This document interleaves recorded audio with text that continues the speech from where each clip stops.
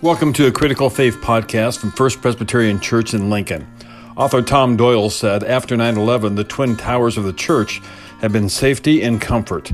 Contrast that quote with Genesis 12:1, "Go from your country, your people, and your father's household to a land I will show you."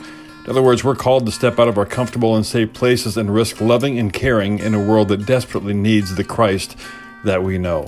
Here now is Pastor Sue Collar getting to the heart of this matter. Gospel of Matthew tells many stories about Jesus interrupting whatever he was doing to meet the needs of people around him. He taught and equipped his disciples to join him in that work. Listen to a summary of what was in Jesus' heart as he looked around him. This is from Matthew chapter 9 and 10. Then Jesus went about all the cities and villages, teaching in their synagogues and proclaiming the good news of the kingdom, and curing every disease and every sickness. When he saw the crowds, he had compassion for them, because they were harassed and helpless, like sheep without a shepherd.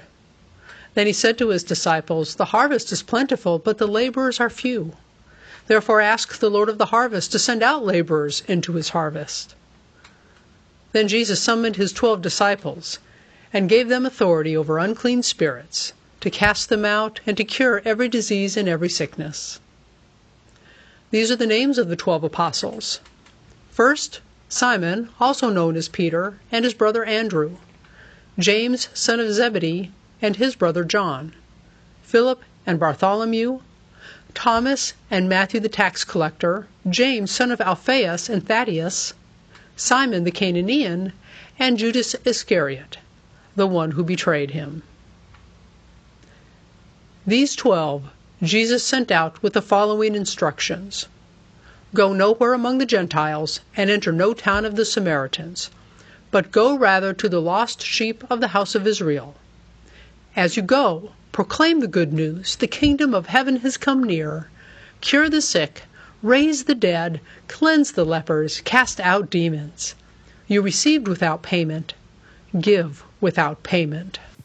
He saw and he did something.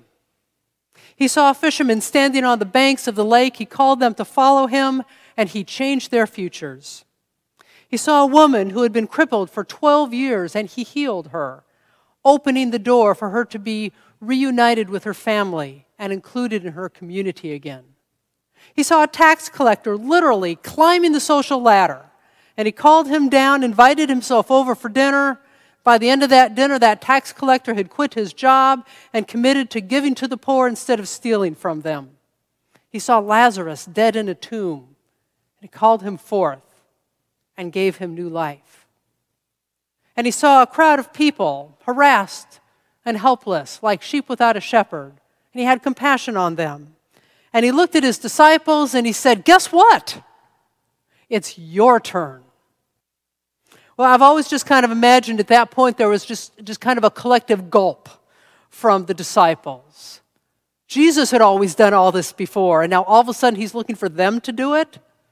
What in the world could they possibly do to help all of those people? Well, that's a conversation that we've had here at this church many times. What can we do to make a difference, especially in our community, much less the wider world?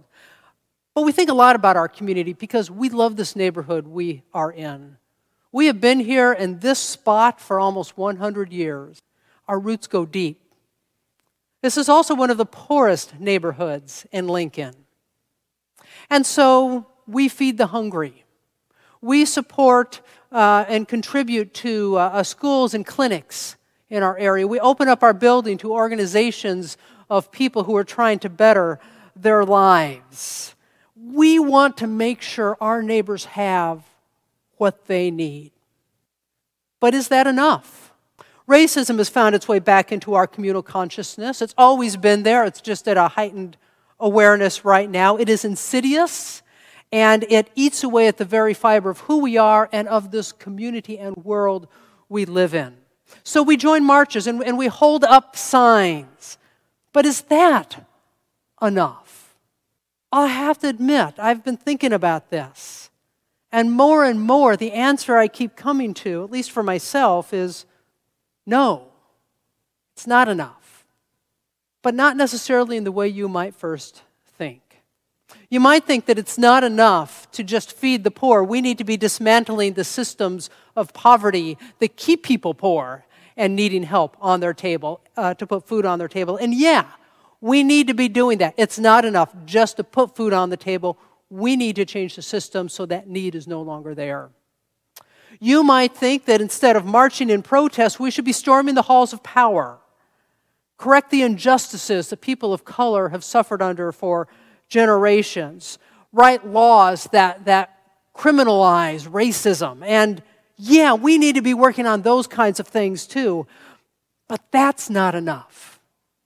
It's not enough because I can do all of those wonderful, good things and never know your name, never know your hopes, never know your story. I may be doing great things for the world and not give you what you need because I don't know you. When Jesus looked out over the crowd, he had compassion on them. Compassion is never measured by numbers. It's not measured by how many meals you served or how many people marched or how many laws you had passed. Compassion is measured by name. So how do we learn each other's names? Well, I've got a novel idea. How about we step outside of our churches into our neighborhoods and we introduce ourselves? We meet people. We say hi. I mean, I know it would be nice if all those harassed and helpless people, just kind of funneled themselves magically into our church and accepted whatever help we decided they needed. That is the way the church has operated for decades. But Jesus never said, it's okay, you stay right where you are, I'll send them all to you. That is not something I ever read anywhere in Scripture. He said, go, leave your home, leave your church, go meet people where they are, talk to them, find out what they long for, what they need, and then do something. There's a church in Waco, Texas called the Church Under the Bridge. It was started in 1992 as a Bible study for the homeless men who slept there. It has now grown into what we would consider a full-grown church. They have Sunday worship, they have Bible studies, they have small groups and fellowship ministries. People have been baptized underneath that bridge. Weddings have been celebrated under that bridge with a congregation made up of drug addicts and alcoholics and university students and businessmen and everybody in between. They wear clothes like white button-down shirts and prison uniforms and T-shirts that say, these are my church clothes. These are people, most of whom have never set foot inside a church. And they probably would not have either. And so the church went to them. And lives are changed underneath that bridge. We have to be willing to leave our places of comfort, meet people where they are, and the messiness of their daily lives. That means we have to be willing to be vulnerable. When Jesus sent out his disciples, he sent them out with pretty much just the clothes on their back and their faith. They had to rely on strangers for food and shelter. They had to rely on the hunger of strangers to want to know what it was that they were sharing in the message that they brought. Not everyone would welcome that. A little while later, Jesus actually talks about the resistance and the rejection that they would come up against in their work. But he was asking them to be vulnerable. Now, what does that look like today? Well, first, I think it means we have to be willing to receive each other's stories. And stories can be painful because sometimes these stories illuminate our own sins. A friend of mine put a post up the other day that was frankly for people like me. It was about racism, and she started out simply by saying, all you white people who are coming to the marches and walking alongside us, you are late to the game. So don't expect me to hold your hand while you get up to speed. Don't expect me to explain racism to you and what my life is like as a black woman in this country. Don't expect me to tell you what you need to do to fix things. In other words, don't expect an award for just participating. Well, this is a friend of mine. And even I felt uncomfortable reading that post. And I found myself wanting to say, but wait, I've done I didn't go down the road of saying, but I have black friends. At least I refrained from that little slight right there. But it hurt. And it hurt because she was right. I'm late to the game. And I want to be an ally. And I want to walk alongside her and others to be a part of healing our society. But I have to do my own work to catch up. I can't expect anyone else to do that for me. And if I want to continue to have a relationship with her and work alongside her, then I have to receive her story with gratitude, even if it points out my own sin. If we can be vulnerable enough to acknowledge our failings when we hear somebody else's story, then there's space for us to be reconciled. And the kingdom of God comes a little bit closer. It also means being willing to tear down all those walls that we've built to protect ourselves. Let people see us as we really are. Warts, insecurities, fears, and all. Only when we are able to let people see us as we really are, will they trust us enough to let us see them as they really are.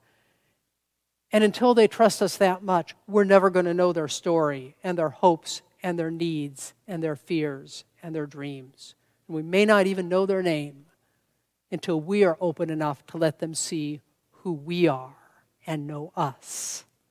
But if we can let down those walls, and if we can through that show others how God has made a difference in our life, they might be open to seeing how God might make a difference in their life. Yes, huge risk, because people may take our weaknesses and our warts and our fears and use it against us. But that doesn't diminish the power of being vulnerable, so that God's grace can flow through us to others. Well, right after Jesus saw the crowds, he called his disciples over, and in preparation for sending them out, he gave them authority, Scripture says. He gave them authority over unclean spirits to cast them out, to cure every disease and sickness. What Jesus was giving them was the authority to reconcile people to God and to each other. He was giving them power to really make a difference in people's lives, to help bring people together and bring people back to God. I think about all this that Jesus asked his disciples to do. I think about the risks that we have to take to go out into the world and be agents of reconciliation, to get to know people so that they can know God. I think about all that, and it becomes very easy to answer the question of why I would make myself uncomfortable enough to do that. Why do I dare make myself so uncomfortable and leave the safety of this building to go out and meet new people? Why do I dare be vulnerable and open myself up to being hurt? Why do I dare to get to know your name and your story and your needs and hopes? Why do I dare to do that? Well, I dare because I know when I do, God is working through us, not just through me, but through us, to bring us together and to heal our relationships, and to heal our society, and to heal our world. I want that for you. I want you to have that kind of healing, to know that you are loved by God, and you also are empowered to be out in the world as God's holy people. I want you to know what it is to know that God can use you to make a difference. Most of all, I want you to know what it is to be loved by God. That's why I dare to do that. But I also dare to do that because I want it for me too. Compassion is at the heart of God. It is why God became human and lived among us. It is why Jesus Christ died on the cross for us, so that we might be reconciled to God and to each other and live a life that invite others into that same healing grace. So get out of your comfort zone, get out of your buildings, get up off your couch, go out and meet people where they are, get to know them, ask them their name, build relationships, listen to each other's stories, talk about hopes and fears. But know that God is walking alongside you as you do this, to give hope, to restore the broken, to tear down walls, and to heal our world.